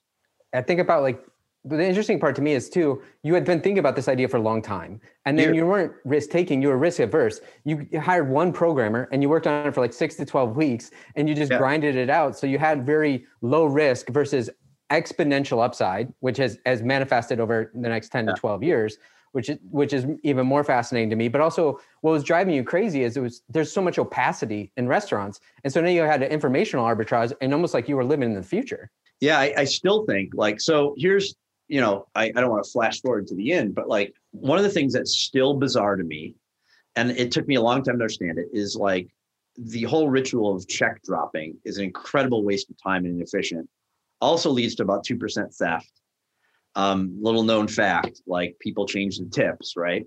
So like that whole thing of like the universal signal, check please, wave down the guy. Oh, he's not looking at me. Okay, wave him down. Hey, that's not my table. They drop a physical piece of paper in a little folder on your table. You drop a piece of plastic. They go run it. They bring it back. You write in a tip. You sign it. They have to go back to the POS system, type in your tip amount manually, and then you're done. That whole dance, even if it's efficient and takes 5 minutes, 3 minutes, whatever it is, on the course of diners over the course of a year has incredible labor waste, incredible, inefficiency of the time of that table. Like, it's only 3 minutes. Well, it's 3 minutes, 3 times a night, 7 nights a week, 365 days a year. I mean, that's a lot. And then we have phones everywhere else you go now. Like, you're in an Uber. What was cool about Uber is how many times have you walked out of a taxi because you forgot it wasn't an Uber and you just don't pay? And they're like, hey, wait, you need to pay. Yeah. Like I've done that, right? I think everyone's done that now. That's what's going to happen in restaurants for sure very soon. And the reason that it hasn't has solely to do with card present versus card not present rates, and the US card companies allowing biometric data to count as card present. Why don't they let your fingerprint count as card present without an NFC chip? Well, the reason they don't is because they get 80 basis points more. Exactly. That's it. And so we're going to skip past that completely. Like, we're going to build out something where it's going to be a direct ACH payment. When you create a Tock account 2 years from now, a year from now, whenever we can get it done, you're going to basically put in your bank info. And when you go to pay your check, all your bills going to be on there. You're going to be able, I think tipping is going to go away. I hope it does. There's a lot of reasons why it should, but if it's still there, you'll add a tip and you'll pay walking down the street, and it'll skip the credit card. It'll go right to the restaurant, and the restaurant will pay a much lower take rate on that. And you will have instant payment. And if you want credit, great. We'll extend it so you can pay your dining bill at the end of the month, but we'll give you a whole bunch of other benefits to do that. Yeah, it's fascinating where we're going to come out and how, demand pulled that forward a lot from COVID as well. And I think about what was driving you nuts, especially with the ticketing system, is also like not controlling the customer data so you can provide better hospitality and just this decision-making or opacity. But also, I think the fascinating thing when in parallel, you are also doing, working on publishing and disrupting the entire publishing industry, and also figuring out if I market this to the right customers, I can control that data flow as well, which is fascinating. But I think the most interesting piece that the tickets and then eventually Tock led to, and I envy your epiphany moment when you figured out that you could prepay your food suppliers, and which is the largest cost in running a restaurant, and how that changes the entire dynamic if you're also selling the tickets to the restaurant. So you know exactly how many people you have coming in for prefixed menus, and then you can pre-order your beef, for example. Yeah, here's the crazy thing is that even if you don't do what you just described, even if you are a normal a la carte restaurant, you should just accrue a couple months of profits and then call your vendors instead of getting net 90 or net 120, say, hey, if I prepay you for this, we'll estimate how much I'm going to use. Even if you're buying burgers at a burger place, it's a la carte. You can pretty much estimate about how much you're going to sell in July. So prepay for that.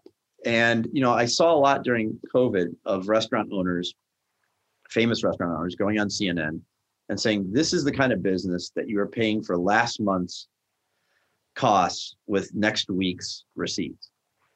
And I just kept going like, well, you're not running the business very intelligently. Yeah. So that was one of those things where we had money in the bank because we were selling tickets. And I called a meat purveyor because we were going to go through, 400 pounds of dry aged ribeye per week at Next. And it was about $38 a pound because it was a small ranch and it was dry aged and all that. And I said, well, what if I write you a check for $300,000 for the next couple months and tomorrow? And what kind of discount do you give me? So the math I had done in my head was option math. It's like cost of carry. Like, how much is that money worth for that month? Well, not much, but something. The interest rates are super low. What is the default rate? How many people don't pay him at all? What is the value of cash in pocket? And what's his waste? Like, he's not going to put as much on the rack to dry if he knows exactly what I'm buying. And he called me back the next day. He said, well, no one's ever asked me this before, but I'll go down to $19.80 a pound, half. I was expecting 4% discount. If he had given me a 5% discount, I would have been ecstatic. And he went down to half. And I said, I'll tell you what, I'll pay you $22 a pound if you explain to me in detail why. And I was like expecting like a spreadsheet to come the next day and it was going to be work for him. And he just went, oh, that's easy. Like, we slaughter the cows, we put them on drying rack at between 15 and 30 days. That's peak. I go to work to sell all that. At 45 days, there's a few steakhouses that want it. At 90 days, no one wants it. And I sell it for $1 a pound for dog food. Think about how, first of all, bad for the environment that is. Yeah. Bad for the animals, wasteful on every level. And that is the ag system for restaurants, not just that, because people don't know what they need. So there's so much food waste built into the cost of restaurants. And that was a moment where I went, we need to hire a person whose sole job it is to call our purveyors and say, what if we prepaid you? And so now for wine, meat, fish, like any of the high priced items, anybody who will talk to us on that and give us a discount, we do that. And we have a person whose job it is to do that. And like, I can't, like, so big hotel organizations, there are companies, this is something I learned, that do that on behalf of large organizations. And they do it really terribly, actually. They do a bad job estimating what they need. And they do a bad job aggregating the demand and negotiating, because they essentially become the middle person, and they just take, they give the 5% discount, but they're probably getting 30. If we can, through transparency, if we can reduce uncertainty through that supply chain, it's amazing how we can reduce waste and everybody can be better off. And I think about, like, I really want to get to 2020. So unfortunately, I'm gonna have to kind of skip over how you completely disrupted and revolutionized the publishing and self-publishing industry. But I highly recommend people go to your Medium article where you break down all the costs. And that's what I want to get to, because your transparency is so helpful in so many industries. It makes me think, somebody's eventually going to make the biopic of Nick Kokonas, because you've actually revolutionized a lot of industry. I know you're going to be humble about it, but it's just blatantly true. It's kind of fascinating all the different things you've done. But speaking of that transparency, if we think about 2020, and I want to take it in 4 steps, because it was your journey was really fascinating to me. You had the first step of, like, kind of a pre-mortem, like what would happen if coronavirus comes to the shores of America. So yeah, I want to talk about what you did in the restaurants, during that event. I want to talk about what you did with Tock during that time, and then also, like, how you're coming out of it and what you're doing now. So I want to go back. So let's go back to, like, the pre-mortem. How did you start setting up, like, maybe thinking paranoid about what could potentially happen? Well, this takes us full circle back to the long gamut of the tales, right? Yeah, exactly. It's not that long ago. We can remember, like, hearing about it and seeing it, I remember the first memory I have of it is watching some of the disinfectant going through the streets of China, going, well, that seems like overkill. Like, I remember everyone going, like, that'll never happen here. And I was like, wow, that's crazy. It's dystopian. It's weird. It looks like it's out of a movie. And then I remember seeing, we had about 20 restaurants in Hong Kong that use Tock. We don't sell there actively, but they found us. And all of a sudden, like, all the reservations were at 0. Like, I was like, well, let me look at the Hong Kong restaurants. And I went, oh, there are no Hong Kong restaurants right now. And I went, oh, and then we had a few in Italy, and then those shut down. And then when in Seattle, there was that nursing home, unfortunately, that had a number of coronavirus cases where, residents had passed away. I saw a 30% reduction in reservations in Seattle. And this is before, at the time, our government leaders, even there, were going, yeah, we got this under control. And it reminded me of the 2008 financial crisis, when some of the auto manufacturers and bankers, the Lehman guys, I remember watching them on TV and going, that guy's lying. He's talking his position like, yeah. Oh, we're fine. We're not over leveraged. And I was like, that looks like the guys on the floor who say, oh, I can't blow out. We're Lehman Brothers. We're not going to blow out. And I remember watching the guy from Ford, whoever the president was at that time, decline TARP money. And Ford was trading all the way down at like $1.80 or something like that. And I bought the $4 calls that day, because I was like, this is the first guy telling the truth. He's the only guy who's not over levered and knows that he's going to survive this financial crisis. Similarly, like, I was like, I need to be that guy. Like, now I was sitting right where I am now going, oh my God, I have counterparty risk for all the top clients, $30 million of counterparty risk. I have, my own restaurants. This was in February. It was February 28th of last year. And I started getting this kind of existential dread that I do not have risk protection. Like the 3 standard deviation event is happening, and I am not de-risked. And I'm not only am I not de-risked, I would like to go the other way on it. Like I'd like to win.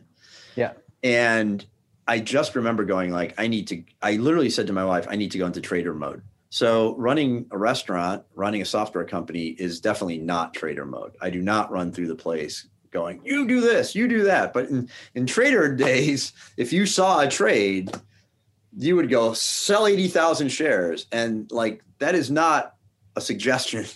That is the person on the other end of that just executes it. Right. So I kind of called Steve Bernanke, who's my CFO of Talk and COO of Alinea Group. And I said, like, we need plans.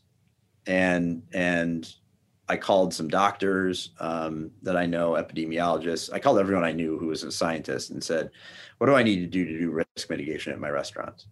And they basically said the basic stuff: hand washing, temperature checks, like everything that we all know now.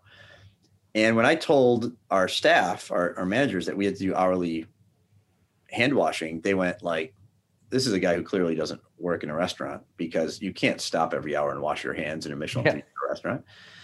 And one of the guys kind of smirked, and I just said, I made a list as well of all of the people in order of when they get laid off starting 3 weeks from now.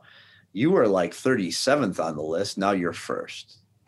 And literally Grant was like, dude, you've lost your mind. Like after the meeting, he's like, no one's going to work for us. And I go, that's correct.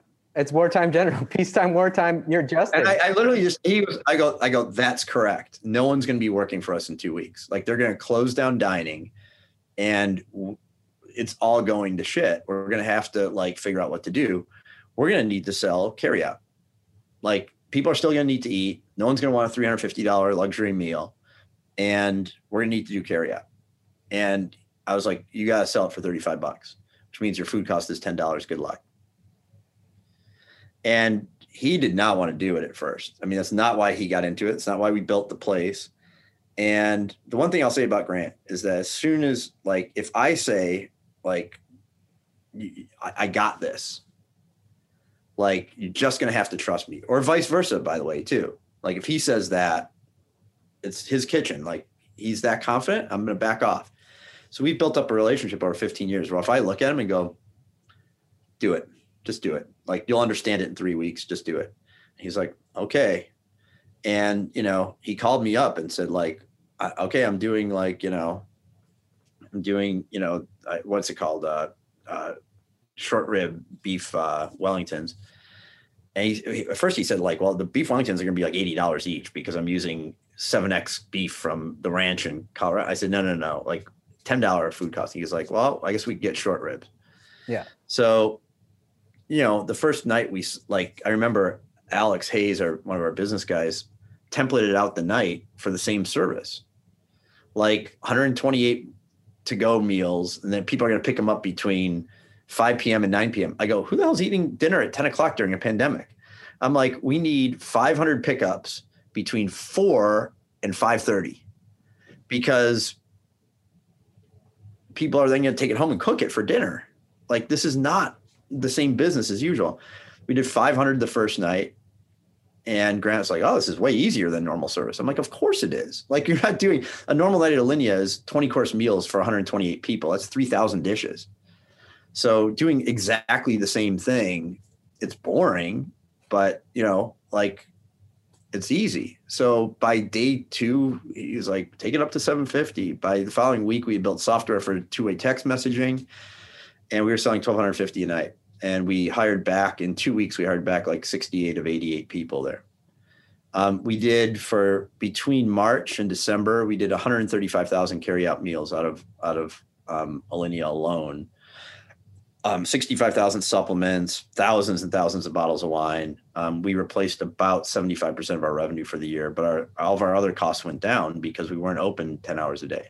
it makes me, by the way, I owe you actually a personal thank you, because honestly, because of your reputation and respect in the industry, and then because of your transparency on Twitter. And when you were talking about, we're making mandatory hand washings, where, you know, and you're going to be videotaped, like you have to show up on time, like you cannot do all these things, like, because you were putting those out in real time, I had members of my own family that were using you as air cover at the restaurants they worked to try to get people to implement those things that were people that would maybe have been turtling in that scenario. Yeah, I had a lot of people like giving me heat about it. Like we would inevitably, I knew we were going to get a COVID case. Of course, like you can't exist without doing it.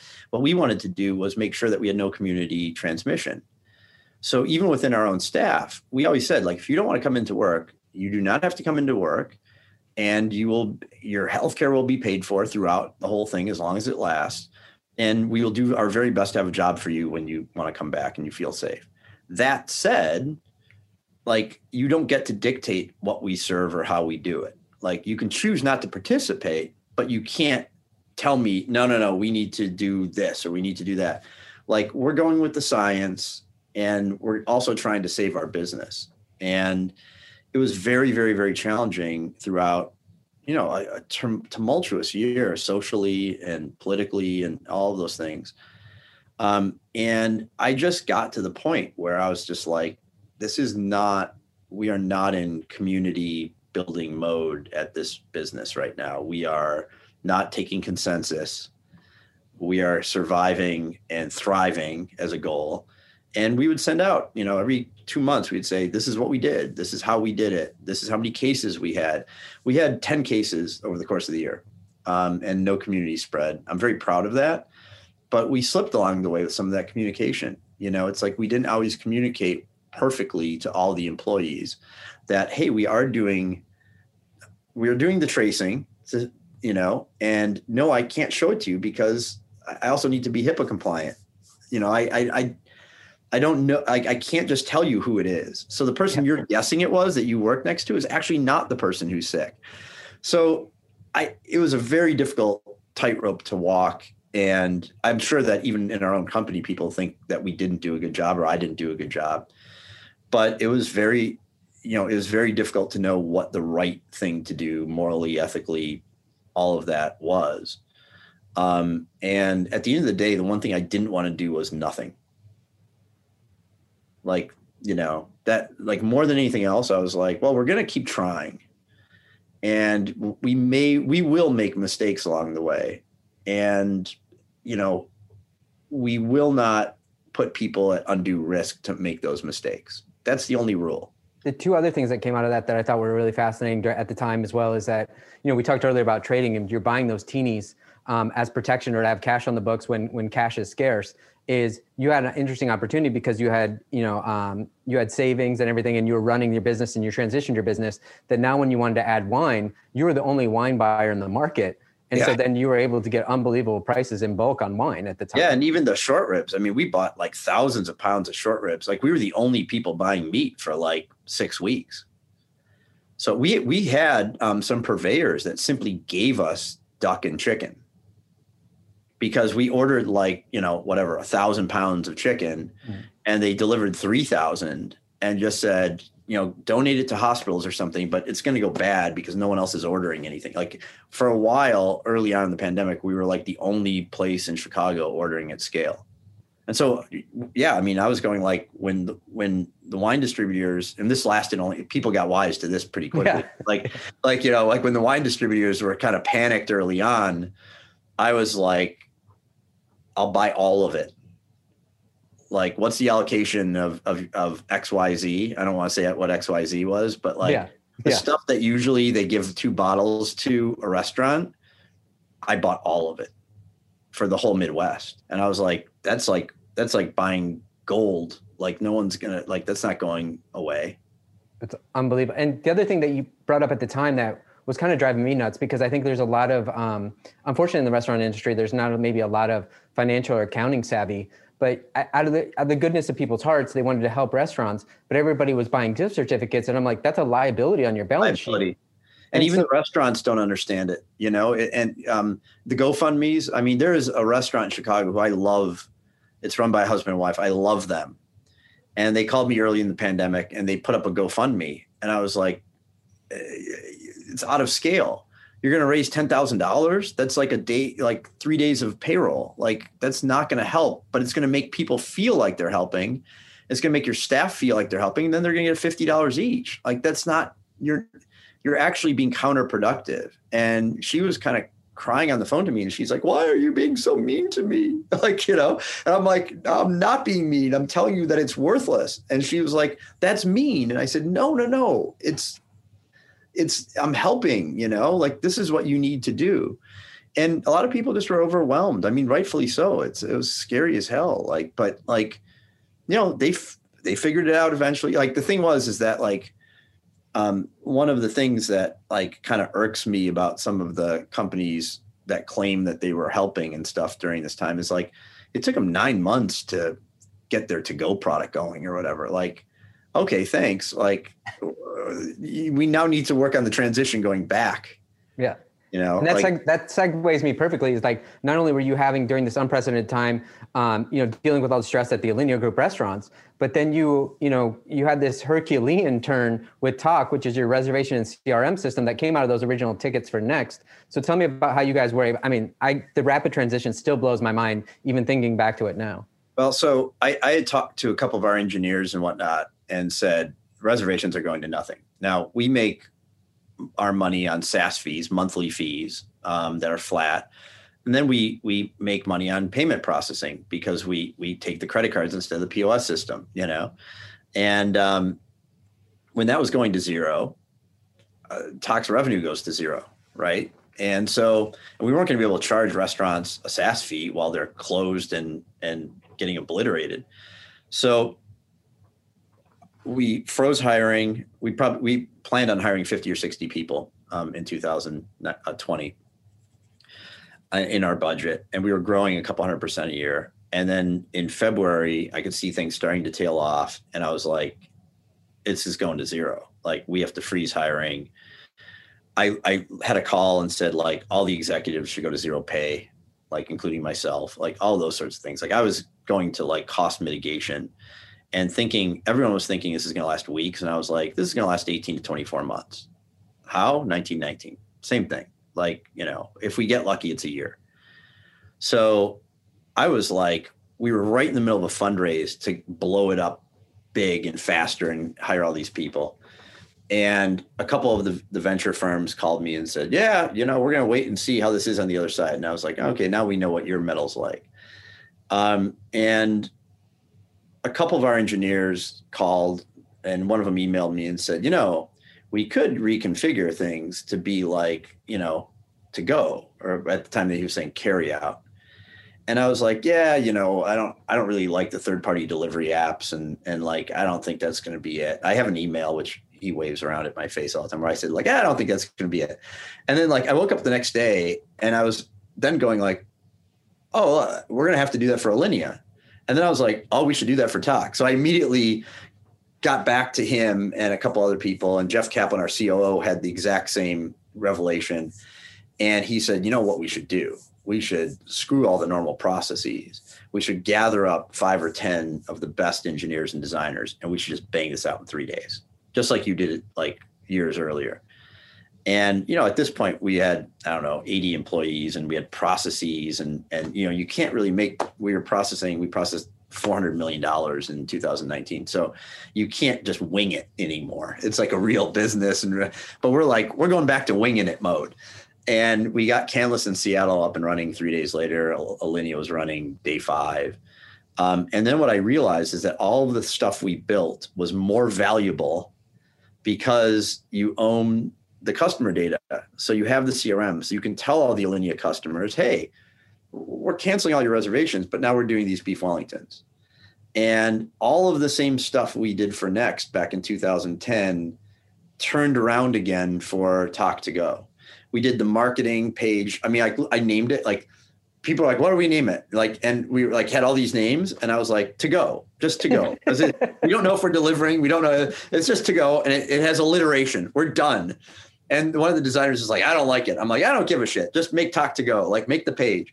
And we did it all in a couple of days. And what we really rapidly realized is that the way that we do the 15-minute time slots and the derivative and the prepayment and all that, we had the two-way text messaging, meant that our system was immediately better than like Uber Eats and Grubhub and DoorDash and all those guys, like, because they were just supplemental, but now they were everything. They weren't built to be everything. We were built to be everything. And so restaurants very, very, very quickly started coming back. And then we had our oh shit moment, which was we froze hiring 6 weeks ago, and we are going to onboard 2,000 restaurants in a month. We can't do that. So we got to our account management team that sort of does the build and train stuff. And we're like, I hate webinars. I like a one-on-one thing. And I'm like, we're starting to do webinars, 40, 50 restaurants a day, like, you know, get everyone trained up and going. And I think that was like, we were one of the few hopeful companies. Like we said, like, hey, we got you. We're not going to charge a monthly fee. We're only going to charge 2 or 3% instead of 30 or 20, like the big guys are doing. And we ended up hiring 80 people for the year, which is, I couldn't tell you what some of the, I see them on Zoom. I remember I bumped into one of our employees walking down the street. We had masks on, and she recognized me. And I was like, oh, you're complete. Like, you look really tall on Zoom and you're short, you know, but like, you don't know what people look like. It's going to be fascinating when we finally get back to an office, but we ended up growing hundreds and hundreds of percent for the year. And now we built a whole bunch of tools to take those restaurants who were just doing to go on Tock and go, okay, now here's how you do capacity restriction. So if you open up at 25%, you can dial that. And, you know, all those deposits and prepayment that we used to talk about where people are scared of it, they're now going like, oh, that makes sense for my 5 best tables. And I'm going to take a $5 deposit to make sure the no-show rate goes down and all that. So all the things I was saying for all those years just got accelerated during COVID. And, you know, it remains to be seen how much of it sticks around in the short term, but in the long term, I'm very confident that it will grow quickly. I haven't, 2 or 3 weeks from now, there's a big announcement about Tock, which I can't unfortunately tell you. It's such a tease. It is big enough that I can't tell you. And normally I'm very transparent, but this one I'm truly muzzled on. But Tock will be global. It's you know, we're in 28 countries now, but we'll be truly global soon. Yeah, I think about it as like as I was joking earlier, Tock was one of those 10-year overnight successes, right? And it's like basically, you know, it's an ultimate I told you so for you, because you've been ripping your hair out, you know, yelling at people, this is how we need to do things, everything. And then we had this, you know, horrible event with COVID, but it brought forward all the things that you've been working on that you were saying should happen. And it forced people to change. And sometimes we need to force to change because, we get caught up in our ways a lot. I literally there's a top restaurant in America where I had an email exchange with them yesterday, and they're like, oh yeah, we're just going to go back to the way we used to do things. We're going to go back onto OpenTable. We're afraid to take a deposit. This seems like they offered us 5 years of no charges for free. And my email was called free is expensive. Yeah. Like if someone's offering you something for free, it's probably not valuable. Like that's just the way it is, right? You're the product. You're the product. And so, there will be people who are reactionary and want to go to the before times. Like, I think we all have that itch to go like, let's just go back to 2019. It was a fun year, you know? And I'm kind of going like, no, don't be reactionary, be anti-fragile, like get stronger as things break, you know? And I'm really, really proud of our team at both the Alinea Group and Tock. Like, you know, it's great. Like you get to interview me and I get to say all these things or whatever. But like, if we didn't have hundreds of people that were willing to work their tails off and build the stuff and go along for the ride. I mean, we worked our tails off in the last year. Yeah. So I really thank all of them. It's absolutely incredible story. And I think about like, what's amazing to me about also your entrepreneurial journey is like you went from options market making where you're making hundreds of bets a day. So you get the law of large numbers and it's just probabilities. Then you go to like restaurants and other new businesses where you only may make one decision or out of 5 maybe total decisions in your lifetime. It takes 3 to 5 years to play out. It's decision making under opacity. It's so different from market making. And then I think about, you know, Tock, now you're in a business that you're not profitable on day one. You have a lot of burn rate when you're building an app. Yeah. It's you've mastered like 3 different businesses, and that's just incredibly fascinating that it's 3 distinctly different domains. Yeah, I've been going through a process right now where we have to go back through all of this journey of building Tock and everything. And it's even that's been educational because, you accrue so much knowledge and, just, how everything's done. And in the process of going back through that all and gathering it and organizing it and all that, I was like, wow, we've learned a lot in the last 6 years. And that institutional knowledge that we've gotten, and not just myself, but a lot of the key people, has been almost revelatory for me because you build it and grind every day, and at the end you go, oh my God, look at all this stuff. So it's been a fascinating process, and it's one of those things. I have a 22-year-old son, and I kind of like, at 22 years old, you don't want to listen to the old guy. And I certainly get that. But there's like, I wish I could hit the download button of like all this experience knowledge, because they are 3 different kinds of businesses completely. And they have a lot that they can learn from each other. Exactly. And I look forward to having you back on in a year or 2 to just see what's annoying you now and what new industry are you trying to revolutionize. So I really appreciate your time. This has been thoroughly enjoyable. Thank you, Jason. Great to be with you and great questions.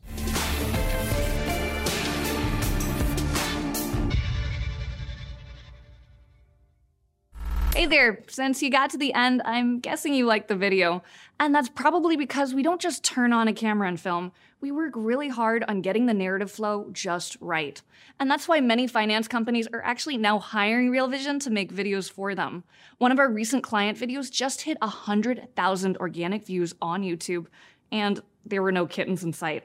So if you want to find out how Real Vision can make a video for your company, just email us at customvideo@realvision.com.